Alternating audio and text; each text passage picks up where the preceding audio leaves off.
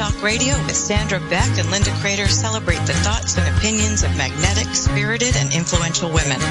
Each week, bold, brilliant women spark vigorous conversations on the complexities of life, love, and happiness. Now here are your hosts, Sandra Beck and Linda Crater.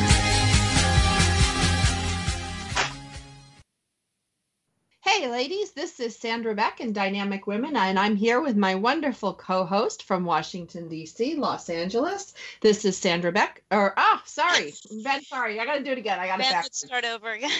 Sorry. What did you have? Yes. Coffee? Breakfast. Hey ladies, this is Sandra Beck and Dynamic Women. I'm coming to you from Los Angeles with my wonderful co-host, Linda Crater from Washington, D.C. And we're going down under today with two of our guests, Lorraine Hamilton from Wellington, New Zealand, and Claire Kerslick from Darwin, Australia. And we're going to round it out with Monica Beavis from Long Island, New York. And we're going to talk today about being present. Now, being present was something that I had to learn post-40. I spent my entire childhood dreaming about what could be. Then I spent my 20s and 30s building what would be. Then it all came crumbling down in my 40s, where I spent a lot of time, digging around in the past of what was. And now coming out the tail end of it, I finally recognized what it means to be present. And when I look around the soccer fields and the handbell concerts, I'm appalled at how many people are in their phones. They're working, right. They're clearly thinking about something else. Like, have you ever had a conversation with someone and they're not there, or they're thinking about what they have to do that day, or they're thinking about what they're going to say next? And all of those I had to learn, because I did all of them, were big clues that I wasn't being present. And I had a general dissatisfaction with my life, even though I had lots of money, lots of friends, lots of all really good things. But I never seemed to get the juice out of life that some people did. And the key to me was being present. And once I learned how to be present, and my kids were the ones who taught me how to be present, life became so much richer, so much sweeter. I'm going to go over to Claire Kerslick and ask you about your experience with being present. Oh, thank you. Yes, I'm a bit like you, really, Sandra. Spent so much time not being present, and really there's a saying, stop and smell the roses. Well, I did not even see the roses. So coming around to actually being able to enjoy the moment and learn what that means has made a real difference in my life in terms of connecting to people, as you mentioned, in terms of enjoying the moment and not missing those moments of my life. Lorraine. Very similar. This is quite a challenging topic, I think, Sandra, because we're all learning how to be present. We're not taught how to be present. We spend a lot of time either in the past or the future, and I'm still a student of becoming more and more present. And again, it's the kids that are the driver, because you watch, my daughter's having her 13th birthday party this afternoon, and it's like, wow, 13 years, and how much of that have I missed through working? And that was a big driver for me stepping out of my corporate role and being fully in my my business, so that I could be there for them during these teenage years and practice being present for them, because it just passes in an instant. And so I'm still learning. I think it's something that I'm going to continue to learn for a number of years yet, but definitely got some tools and strategies. But being in that moment, it really is a different experience than being behind your phone, like you say. I share that same experience going to sports games and people on their phones, or even, you know, behind the camera. Right. Why are we taking so many photographs when we could be taking those mental photographs and experiencing those memories? You know, we don't need to be behind the phone. We could actually be experiencing the event itself. So yeah, there's a lot wrapped up in being present. This is Linda. I absolutely love the effect of being older and being able to see the difference in being, you have more options when you're older. I think when you're younger and you're raising your children, yes, they bring you to that present moment because you can't focus on anything else, and that's a good thing. But you're also, I'll give you a story. I remember getting home one day with the kids and saying, hurry up, hop out of the car. Well, why? Why were we hurrying up and getting out of the car? There was no need to, but the driven go, go, go of the 30s and raising kids and working and juggling 95 things at once was the way it was. And I watch the difference now, and I don't think it's that different. The only thing is that we now tell our children, you know, don't blink. These moments will go quickly. You will not realize how fast your children grow up. And yet they are not doing it any differently than we did. If we looked at videos, they now are looking at social media. And they are taking pictures all the time because they need to post those perfect moments. But I find it fascinating that as a new grandma, I find that I don't take pictures at all. I'm only in them incidentally because I am in the moment with the children who will never be that way again. That age of innocence where there are no filters. They are just so delightfully in the moment and literal. I love it. Well, here is me, Monica. So being present is, you know, is something that most of us don't practice because we are so worried about the future, about what we are planning or what are the plans that we have on the day-by-day basis, and also we are living the past. I think that being present is really a practice. We need to practice it every day, and it's not an easy practice because our brain works so fast. Oh, unless, you know, I have ADD. And I am a kind of person that truly need to practice that thing. And I really practice it every day. It's like living the present moment. And I am teaching that to my kids. Like, you know, Linda said, with the social media and all our teenagers and tweens and even little kids, you know, you can see a 4-year-old handling the phone better than you do it and, you know, telling you how to do. I didn't have that. You know, and when I go to check the pictures from when I was a child, is, you know, the pictures that you used to go to the store and take the little roll and print them, and now they are yellow, and, you know, it's different.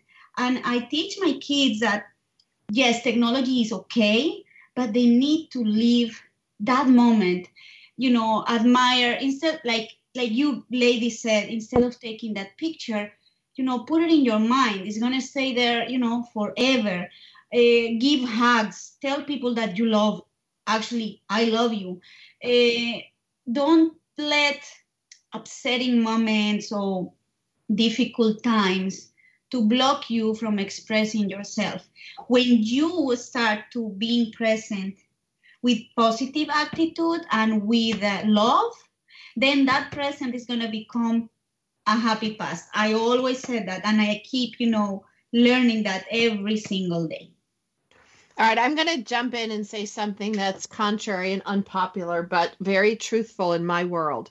I can remember anything that I do in my work, but if you ask me to remember what happened yesterday, I got nothing. And if I don't take, like, to me, there's a difference. Like, I do take what I call snaps. Little snapshots. Like, I'll pick up my phone and I'll snap a picture of the baseball game. I'll snap a picture of the kids doing something funny. I'm not, you know, staging a photograph for social media, but I do take a lot of snaps. And as intelligent as I am in some areas, I have a really bad memory. Even when I'm sitting present with the kids, being fully present, And if I don't jot something down or take a snap of it, it kind of goes in one ear and out in the other. And then when I'm on an airplane, like I fly a lot, I sit there and I look through all these silly little snaps, little snapshots of our life. And I'm like, oh my God, I remember that. Oh, and I'm laughing, on the plane like a crazy person, totally enjoying it.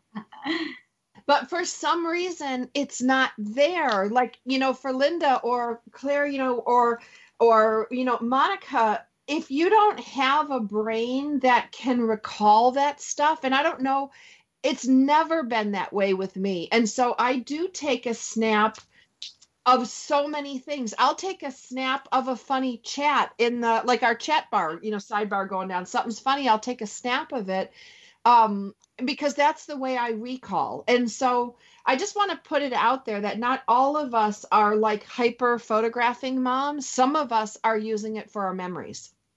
Good point. Absolutely. I am agree with that. I have a good memory for certain things, but like you say, my daughter, for example, she takes Snapchats of beautiful things, and I am in shock how beautiful she does it, even with a simple iPhone, and it looks like a professional picture. And you say, okay, yes, there is certain things that we will not remember. Some we will, but some not. I am agree with you, actually. Yeah, but I think the difference is I can watch the game, pick up my phone, take a snap by the side of my head. I'm not looking at the camera. I'm not trying to post it on Facebook at that point. It's just like a little memory aid, and then I'm fully present at the game. So I do think that there's little differences in this. Lorraine here, Sandra, I just want to jump in and say I actually agree with you and wanted to further clarify my point, which was, because I do something similar. I take a lot of snaps, but they never reach Facebook. They never reach social media. They're for me.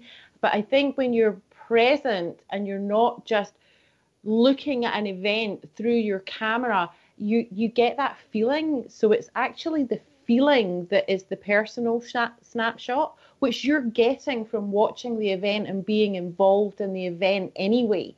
So actually being present at the event, I think we need to start talking about that mind-body connection and the fact that you're getting the feeling from being present, whereas when you're just on the thinking about what's the perfect shot, it's all in your head. And for me, that's the key to being present, is that it's a feeling. We're going to have to go on a break. I'm so sorry that we have to do that. But we are visiting today with Lorraine Hamilton, Claire Kerslake, Monica Beavis, and Sandra and I are just delighted to host these women. We're talking today about being present, and we will come back and we will discuss what are our tricks to being present and how do we do that? So we will be back after a very short break, and you can find more information on Dynamic Women Talk Radio. We'll be right back.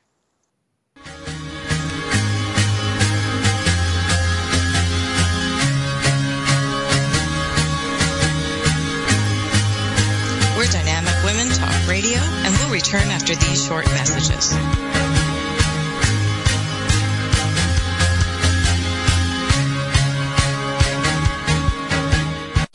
It's the Fitness Minute with fitness expert Annette Hammond. The goal for each of us is to be active. Every day, I encourage you to get up and get moving. Put your body in motion and watch your mood change in a positive way. Your outlook on life improve, your energy increase, and many more affirmative things happen to you. Remember that you don't need to be an athlete in order to be fit. I hear that excuse quite a bit. Some people think that since they're not athletic, they can't be fit. Nothing could be further from the truth. It does not take athleticism to walk on a treadmill or outside. You don't have to be an athlete to swim laps in a pool or to take a yoga class. I'm not athletic, yet I am fit. So don't let your excuse for not being active be because you're not an athlete.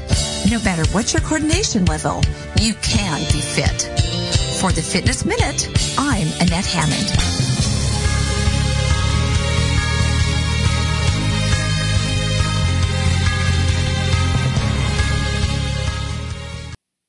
Hey, ladies, this is Sandra Beck, and we're here on Dynamic Women Talk Radio with Claire Kerslake, Lorraine Hamilton, Monica Beavis, and I am your host, Sandra Beck, along with Linda Crater, my lovely co-host, and we are talking today about being present. And as somebody on the spectrum, I have certain focus issues. I can focus really intently on certain things, and then many things go in one ear, out the other. And what I liked about what the lady said last segment is about, my little snaps. Those are capturing a feeling. They're capturing a moment in time. They're not intended for Facebook. They're not intended for anything other than my own remembering and enjoyment. And when I was practicing for the first time being present, I will be honest with you guys, it was really hard for me. It was like a little kid in kindergarten that was told to sit on their hands because they fidget so much.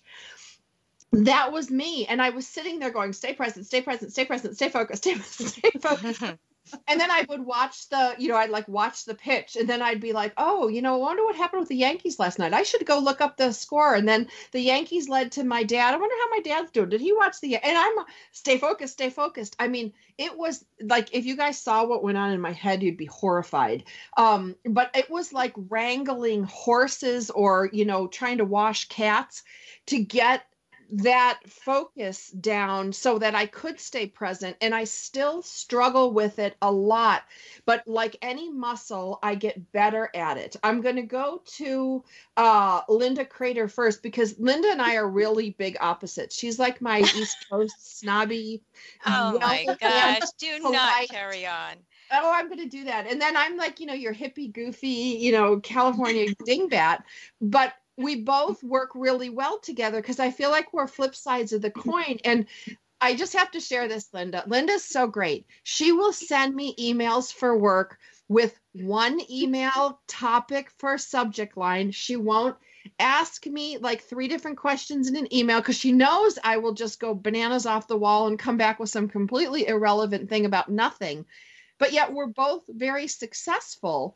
And I think we complement each other, but that my scatterbrainness, which is what makes me really good at aspects of my job, is really hard for other people. And I recognize that. And it's hard for me to stay focused. All right. This is Linda.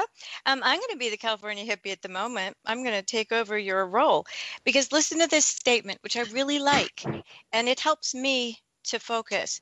Present is where your feet are.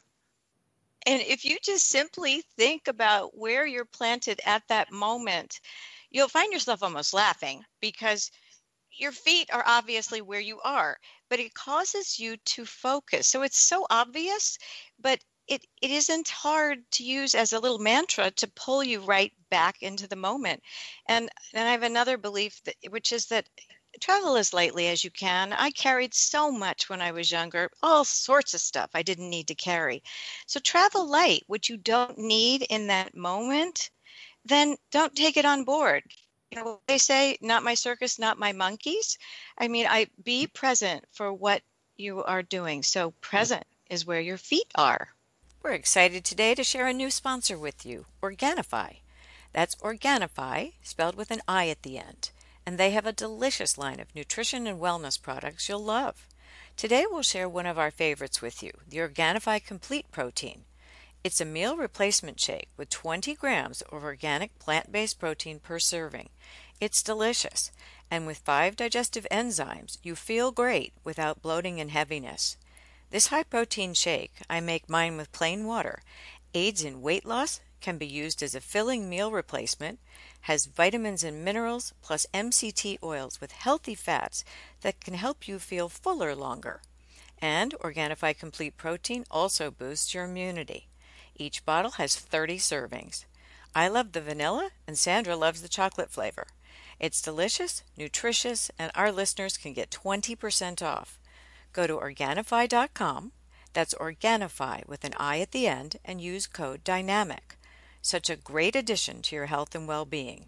That's Organifi.com with code DYNAMIC for 20% off your order. Organifi with an I. You'll love it. I need a pedicure. Nice. She is ADD, I will tell you that.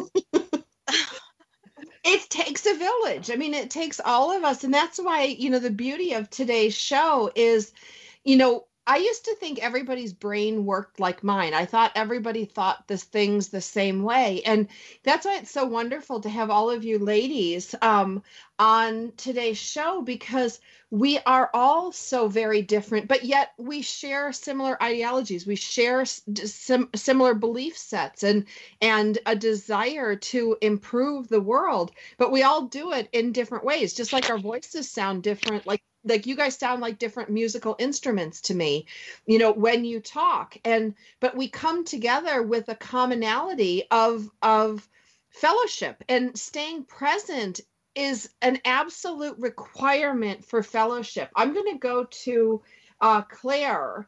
And Claire, I want to ask you about connection and fellowship and staying present.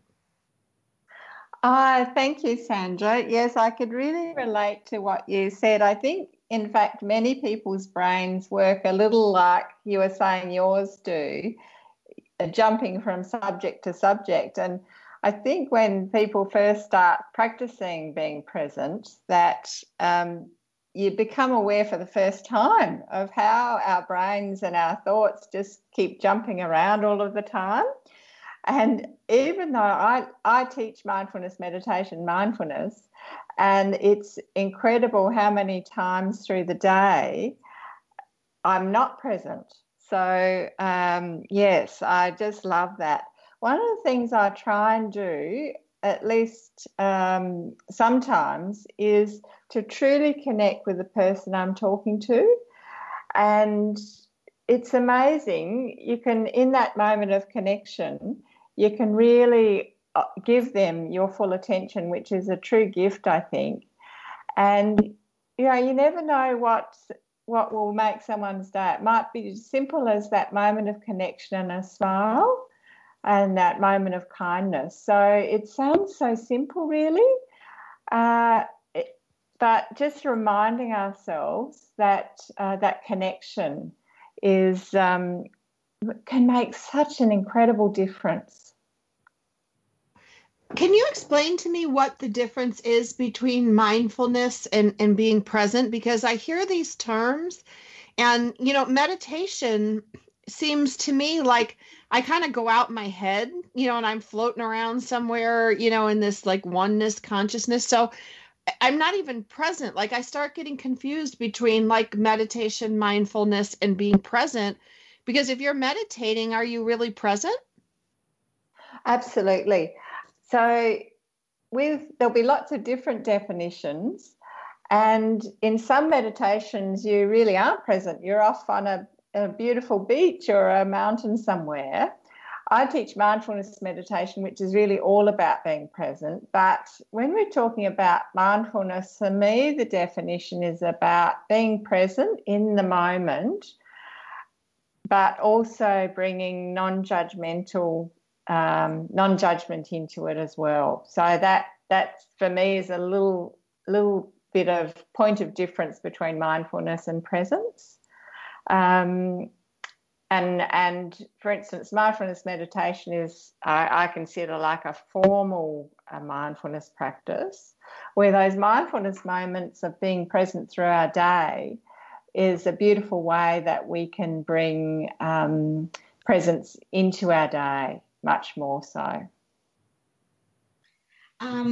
Okay, now talking I have a point of view about mindfulness and presence. I think both are kind of melting each other. It's like you can, to be present, you need to have some kind of mindset also.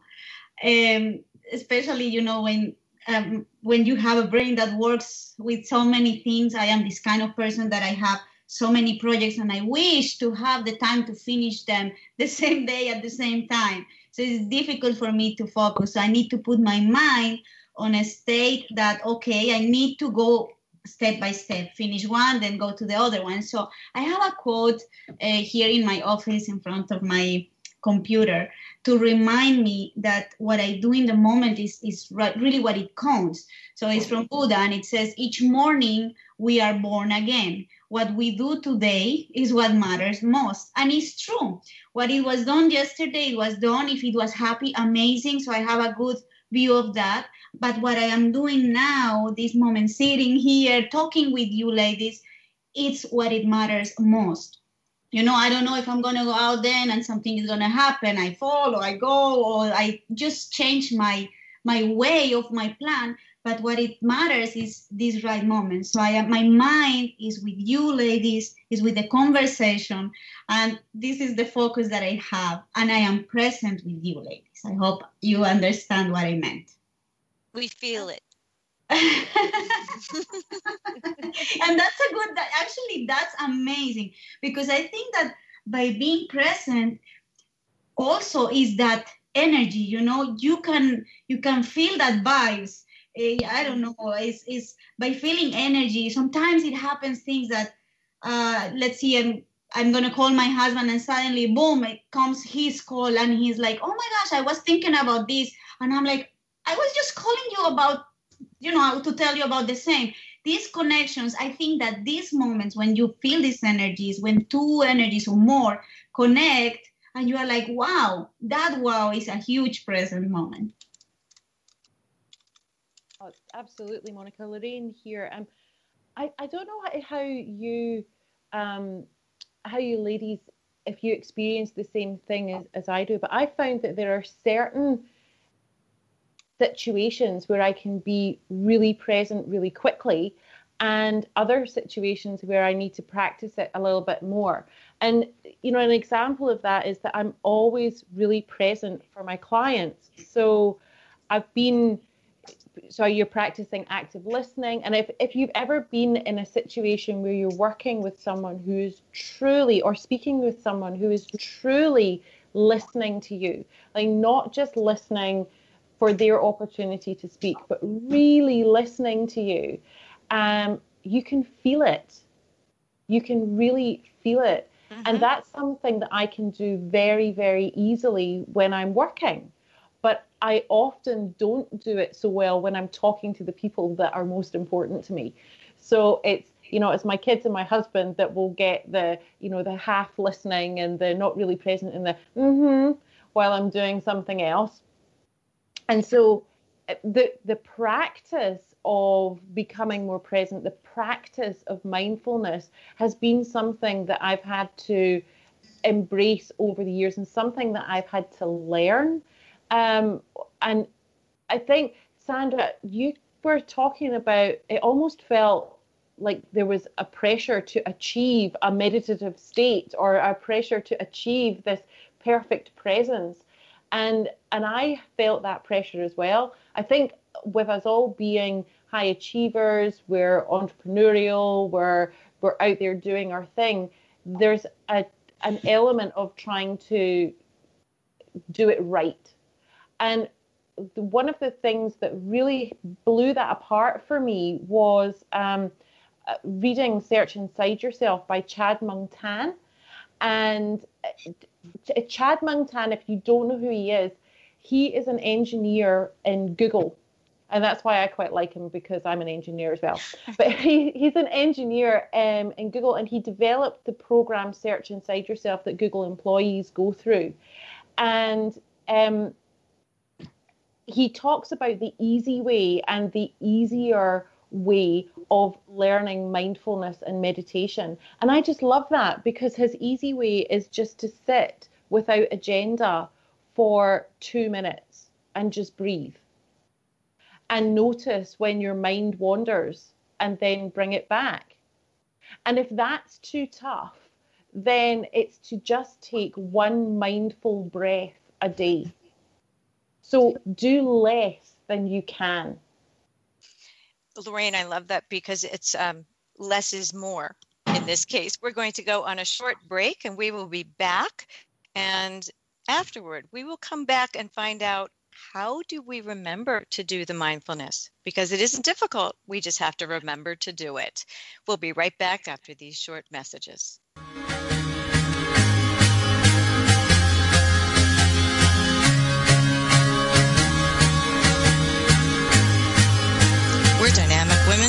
Radio, and we'll return after these short messages.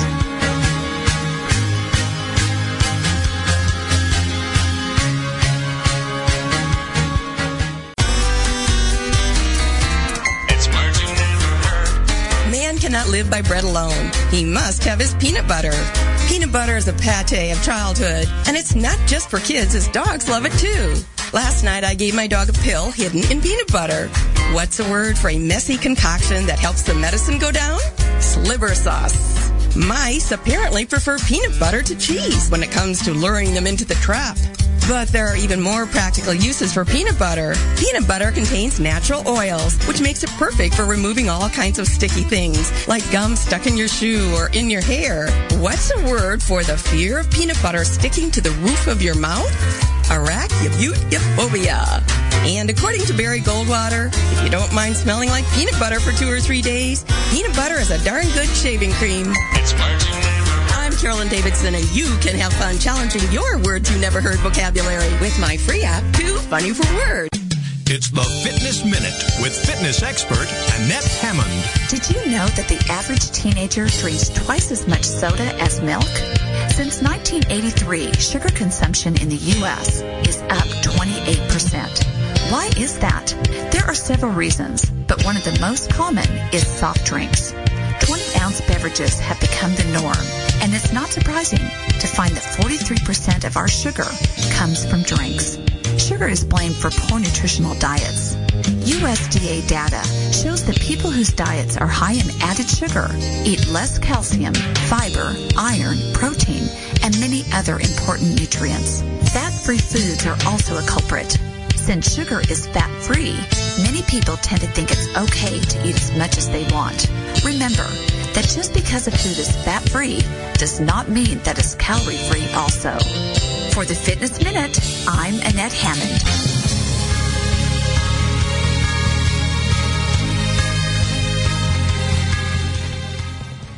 Hey ladies, this is Sandra Beck, and I'm here with Linda Crater, and we have our good girlfriends, Clara Kerslake, Lorraine Hamilton, and Monica Beavis, and we're talking about mindfulness, meditation, and when we went to commercial break, Linda brought up a great point, like how do we incorporate this in our daily lives? Now, I have 3 planners. I know that sounds ridiculous, but I have a fitness, like food wellness planner, and in there I write down each day, and it sits in my kitchen, and I log what I eat. I make sure I check off my vitamins, my probiotics, my yoga, my meditation, and I do these things called morning pages. I write for like 20 minutes in the morning in a journal, and I just dump whatever's in my head that I need to get out. And I get some great insights. It's cool. But so I check all those things off in the morning. Then I go into my office, which is down the hall, and I have my work planner. And in there I have all my work things. And every day at noon, I have a thing marked breathe, because I tend to not breathe the whole morning. And so I sit down, and usually from 12 to 12:30 is my breathing time. And then I have lunch, and I go back in the kitchen and log things there. Then I have my family planner, which I know starts to get really ridiculous, but it has my kids' stuff that they're working on, their projects, stuff I need to buy.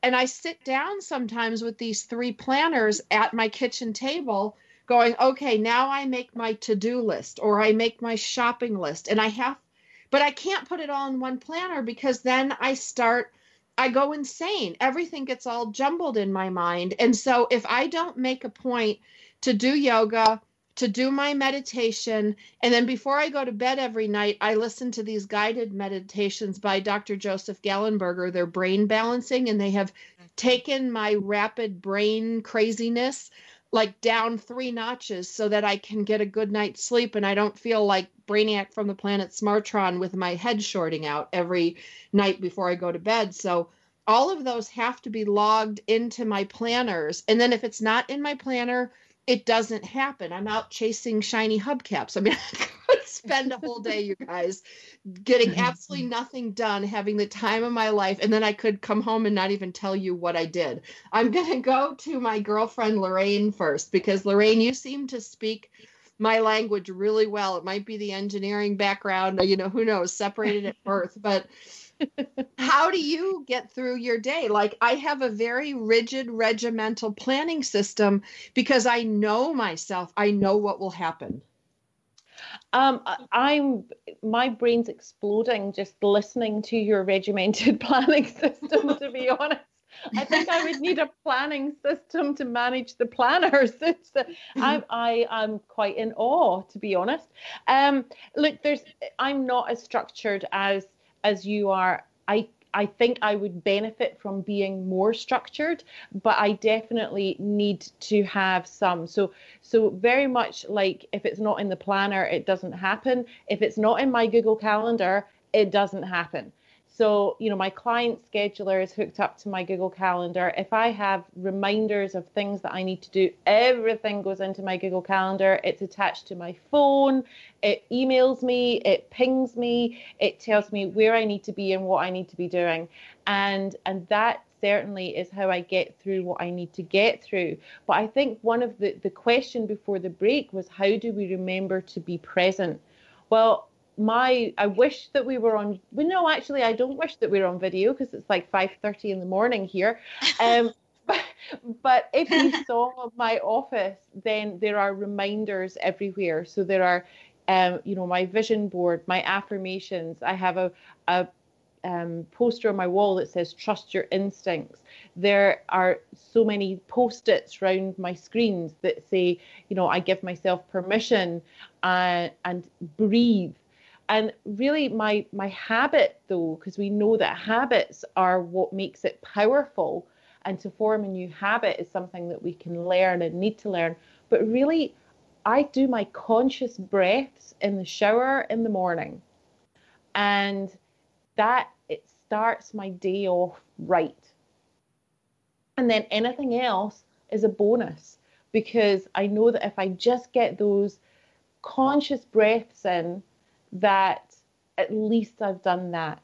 And then I can go to yoga and I can spend an hour on doing real deep breathing, and I can spend my time. I'm Reiki attuned, so I'll go to bed at night and I'll give myself Reiki, which is a form of meditation for me. But I know that when I do these things, that my positivity stays up, which makes my energy stay up, which keeps me in the right space to be able to do all those things that are pinging at me from my phone and my email. So it's starting the day off right with those 2 conscious breaths, not trying to do too much, because I've got to achieve it. And if I don't achieve it, then it messes with my head. So 2 conscious breaths in the shower in the morning, and anything else is a bonus. That's how I do it. This is Claire here. That's fantastic, Lorraine. I love hearing about the different ways that we choose to start our days and anchor in those moments of being present. And I'm a bit like you, Sandra. I've got a couple of planners and do the morning pages and set my day up with that. But I'm just reminded too, one of my little rituals in the morning, and going back to what you said, Linda, earlier about being grounded with your feet, that's a beautiful way that at any time I can sort of think, particularly if I feel myself getting a bit scattered and a bit all over the place, is just that sense, okay, feeling my feet on the floor, and that brings me right back to being grounded. And one of the things I do in the morning is just to go outside, just on the back lawn, and feel the ground under my feet. And I don't do it for very long, maybe a minute, and take in the beautiful smell of the morning. But starting that day with that lovely sense of being present and in the moment. And then, Lorraine, what you said as well earlier about, it doesn't have to take very long. Do less than you need to is just so important, just to start with those little moments. And you can do those little moments through the day then that can make such a difference to how your day goes. Yeah. Hi, here is Monica. I think that Claire was talking in the previous section about that you can get focused when you are working, for example, with your clients or in something that is disconnected from your closest ones. And I think that is something that happened to most of us. And it's probably because we know that they are there. It's like, it's going to sound a little funny, but it's like we kind of take that for granted, and we don't think, or we don't follow like they need that attention. It happens to me. Sometimes I am doing something, even if it is not with a client, even if it is something, a chore in the house, and then my husband is talking to me and I'm like lost. He's like, did you just hear what I say? I'm like, not there, my mind is going in another way. The same with our kids. So I think we need definitely to start to learn how to practice that, being present with the ones we love the most, because of that reason, that they are the one we love the most, we kind of take them for granted. So when we start to do that, I think that the rest also will come along, and any moment that is going to come and needs to be present, we're going to be there. I find that women seem to think they can multitask, and I'm one of those who believes that multitasking is a complete myth. And so being present when you're trying to do 20 things at once, haven't you ever talked to someone and they're looking at your phone and I just get silent and I wait, and then they look up, they're like, no, go ahead, I'm listening, but I don't feel heard. And so to me, that's not someone who is truly present. And I don't find that comforting. I actually feel that, okay, you're not interested in what is going on. But I think being not present is easy. Being present is something that takes more focus. And whatever it takes, whether it's simply making your lists in the morning, or I'm actually sort of a hybrid of all of you. I plan my morning, my beginning and my end only, because a long time ago when I practiced what you did, Sandra, when my children were younger, the more I planned, the more, well, they say when you plan, God laughs, and he was laughing uproariously at me because I thought I could put everything in a plan and it didn't work. So during the day, but what I had to learn, and I'm still learning and will always need to learn, is to be more mindful of the interruptions. We choose to let the interruptions come into our lives. And when we allow a lot of interruptions to occur, or we don't focus on something for a period of time, we find that we're not very productive. And I always think back to the day, was I productive today? Because that makes me feel good, makes me feel contented, fulfilled. Did I help people today? Did I add value to other people today? But if we aren't in the moment for at least part of that time, it is difficult to do that. So I believe we multitask. No, we can't, but we task switch. And it's still really important to do that. So there's a Zen quote I want to put out here. And when we come back from the break, let's talk about this. And it is very, very short. And I'll leave you all to interpret it. We can start now and then continue after the break. And it is this: chop wood, carry water. So we are visiting today with Lorraine Hamilton from Wellington, New Zealand, Claire Kerslake from Darwin, Australia, Monica Beavis from Long Island, New York, Sandra's in Los Angeles, and I'm in the Washington, D.C. area. And we will come back and we will talk about, what does chop wood, carry water mean to you? We're going on a very short break right now. When you want to learn more about these amazing guests, go to dynamicwomentalkradio.com, look at the guest section, and you can read all about these absolutely amazing dynamic women. Stay with us. We'll be right back.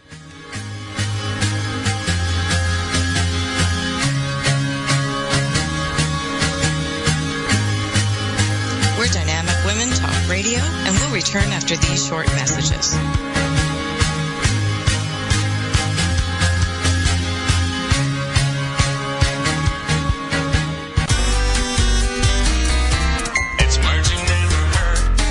Valentine's Day has been celebrated in different ways around the world.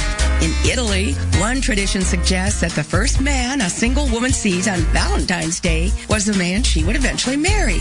What's a word for the first person you see after you leave the house in the morning? A qualtag.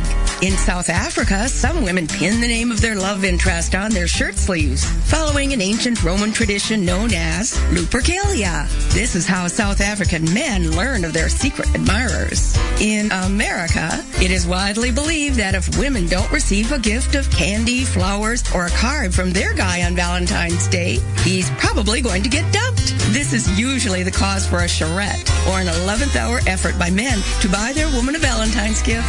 It's Marching Neighbor. I'm Carolyn Davidson, and you can have fun challenging your words you never heard vocabulary with my free app, Too Funny for Words. It's the Fitness Minute with fitness expert Annette Hammond. Just as you need to give your car gasoline or diesel to fuel it, you need to give your body the right kind of fuel also. I am often asked, should I eat before I work out? The answer is yes. Cooper Aerobic Center recommends that you eat oatmeal or another hot cereal, a plain English muffin, toast or mini bagel, low-fat or fat-free regular or Greek yogurt, a fruit smoothie, or a snack bar before you work out. Eating a piece of fruit is a fabulous choice because it is low-calorie, packed with vitamins and minerals, and carbohydrates are the optimal fuel source to consume before a workout. Your body requires carbohydrates, and they are absorbed very quickly. Eating an apple or banana on your way to the gym is a good idea and will fuel your body for the workout ahead. For the Fitness Minute, I'm Annette Hammond. Like us on Facebook.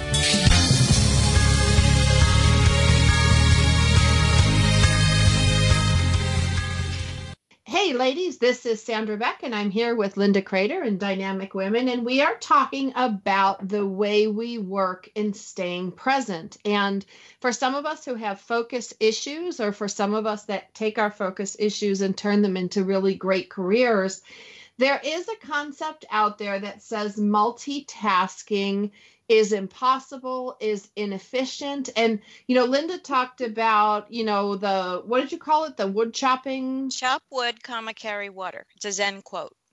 Okay, chop wood, carry water. I want to talk about this because I really don't understand the concept that multitasking doesn't work. I've read the studies. I just don't think it's a universal blanket assumption that some of us can multitask. I feel like I multitask all day long, and, am I good, better, or best?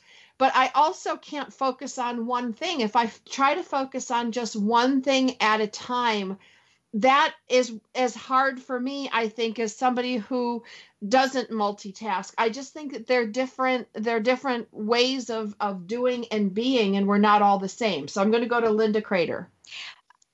I understand what you're saying, and I think some people are able to do multiple things at once or do them in rapidity more smoothly than others. But the science behind multitasking says that if you multitask and are constantly doing multiple things and stopping and starting and stopping and starting, that eventually your neural connections will not allow for the smooth continuity of creativity. And if you stop and think about someone who has a traumatic brain injury, that's one reason why they need to focus on one thing at a time, because our brains work best when we do one thing at a time. So generally the rule is that you do like things at the same time. So that might fit what you're talking about with multitasking. So if you're going to answer emails and write invoices and things like that, that's one task. It's not changing a million tasks, but when you pick up the phone and it is a constant interruption to what you were doing, you're doing everything less well than if you focused on it or set aside some time for it. So I am of the mind that multitasking is a myth, other than doing laundry while you're doing something else. That I disagree, because when I am in my most productive and creative, and I'm going to, raise my hand up here for maybe the 0.1% of the population that's brain works like mine does, if I don't have 3 things going at once, I start to get anxious. I start to get upset. I start to get frustrated. And when I was little, everybody kept saying, you're scatterbrained. You need to focus. You need to do X, Y, and Z. And, you need to do them in this order. And I'm like, well, but I can do them in this order and it works better for me. And so I'm just going to leave the door open for not everybody's brain works the same way, and not everybody's, like, science might prove it for 95% of the population, but there are, like in any statistical variations, there's always a variation. So I'm going to go over to Lorraine Hamilton and see what she thinks, and then we'll go to Claire. Cool. Thanks, Sandra. So I would subscribe to that multitasking is a myth for me, and that it is the task switching. Mm-hmm. What I find is that if I switch between too many different tasks, I find my energy drains very, very quickly. That being said, though, I do have a number of different strands to what I'm doing at any given point. So I am never going to be that one path entrepreneur that it says, this is, what's the one thing you want to be known for? Well, that kind of question just freaks me out, because I know that I want to be known for more than one thing, and I don't want to be boxed into more than one thing. So I don't want to be boxed into one thing. So yes, I have a lot going on, but I believe that I am doing one thing at a time, but I may have shorter spans of time that I spend. So it may look like I'm multitasking, and people often think that I am multitasking, but actually what I'm doing is task switching in quite a linear fashion. Does that make sense? It does. That's what I was talking about with taking quantities of time that are going on. So I think that, San, if you really dissected what you were doing, you could have like 2 processors. You have a couple of monitors in your office, so they can be doing different things, but that's task switching. See, and mine all run together. Like, there's stuff going on in my head right now. I'm preparing for different things. I'm preparing for my 12:30 meeting. I'm making notes on a screenplay that I'm working on, all while I'm listening to you. And I think for some of us, it is like having 2 processors in your brain. It's like one's going on one track, one's going on the other track. And yeah, you can switch back and forth in between them, but they are essentially running at the same time. So, I'm obviously in the vast minority, so we won't waste any more time on this, but possibly not, Sandra. I think it comes back to, just knowing yourself and knowing your strengths and how to get the best out of yourself. There is no right or wrong. There is only us. And the more that we know ourselves, then surely the more successful we will be as individuals and collectively. This is Claire here. I'm just loving this discussion and hearing how different minds work. And I guess I'm agreeing with Lorraine as well to say whatever works for you, if you've found something that works, to do that. And going back to Linda's quote, the chop wood, carry water, which for most of us would be tasks that we would not like, and we would be tempted to do something else while we're doing that, whether it's listen to music or think about something else, or think about how we couldn't wait for that task to end. But what I love about that saying is that if you immerse yourself in that task, you actually find it's not quite as bad. And it is a way of being present. And what does, if you're chopping wood, what does the axe feel like, and what does the smell of the wood? And going away from that, thinking something else, and what can I be doing next? But actually immersing yourself in that task.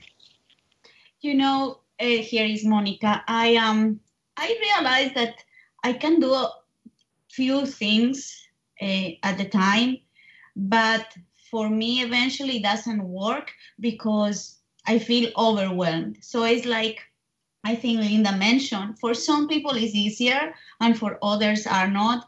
I definitely have learned from being there and try to do everything at the same time and be multitasking that it doesn't work for me. I have to finish one project or one little thing, then go to the next one. And then by the end of the day, I see, oh, wow, I did a lot, and I did all, what by timing that. I have a little cube also that has even 10 minutes, 20 minutes, and I put a timer for each of the things that I have to do according to what I think is going to take the time. But eventually, when you finish your day and you have done few things, you can call it, oh yeah, I am a multitask, but I am a multitask in a organized, like with order, if you know what I meant. I agree. I mean, I just, it's always hard for me, and I get really snotty over here because there is a majority, and, the majority is the majority, but the majority doesn't always serve the minority. And I really think it's helpful for us to have these conversations because here we have, pervading scientific opinions, but we also have, 5 different human beings that are, we can be profoundly different in our achievements, in our processes, in our goals and desires. So why would our thought patterns be any different? And, I'm just going to say this because I think it needs to be said. Some of the children growing up today, like myself, are given labels because they are different and somehow perceived as deficient. Or, people will argue you must hold your pen with your right hand. I was left-handed. So I was forced to do right hand, and now I can just kind of switch between the two of them. But recognizing our differences, recognizing that what might be labeled as a 1% perceived difference in the way a brain or personality works might just be the next solution to cancer, the next disruptive technology that makes our world a better place. So I really think there's got to be room for all of us to be the way we are and to be the best we could be. If I had accepted the label of scatterbrained or, on the spectrum or ADHD, I can't tell you how many labels I've had over my lifetime. And my little brother too, he's a NASA rocket scientist. You don't get any better than that. So I just need to bang my drum over here, in defense of the 1%, because not giving a pejorative label or having science, quote unquote, prove us wrong really diminishes us as a people. And it's our diversity that creates our strength. There's my little drum banging. I don't think you need to even bang the drum because I think you made a very good point in that we all are different and that there is also room in the world for a lot of people to do things the way that works best for them. So I find that the way I interpret chop wood, carry water is that I couldn't do those two things at the same time. And so that's just my interpretation of chop wood, carry water. But I think that we all go through periods of time when we are multitasking, we are task switching, we are doing all kinds of things. And I love the diversity in terms of all of the way brains are such amazing organs, and we will never seem to understand them. And so why should we? I love that some things are still a mystery in this world. I have loved this time with you ladies, and it's a tough topic.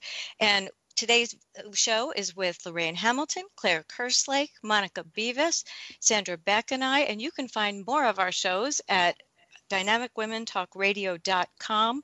And these women are amazing. Thank you for being on with us today. Thank you, Linda. So welcome. So welcome. We'll see you again next week with some amazing, more dynamic women. Make it a great week.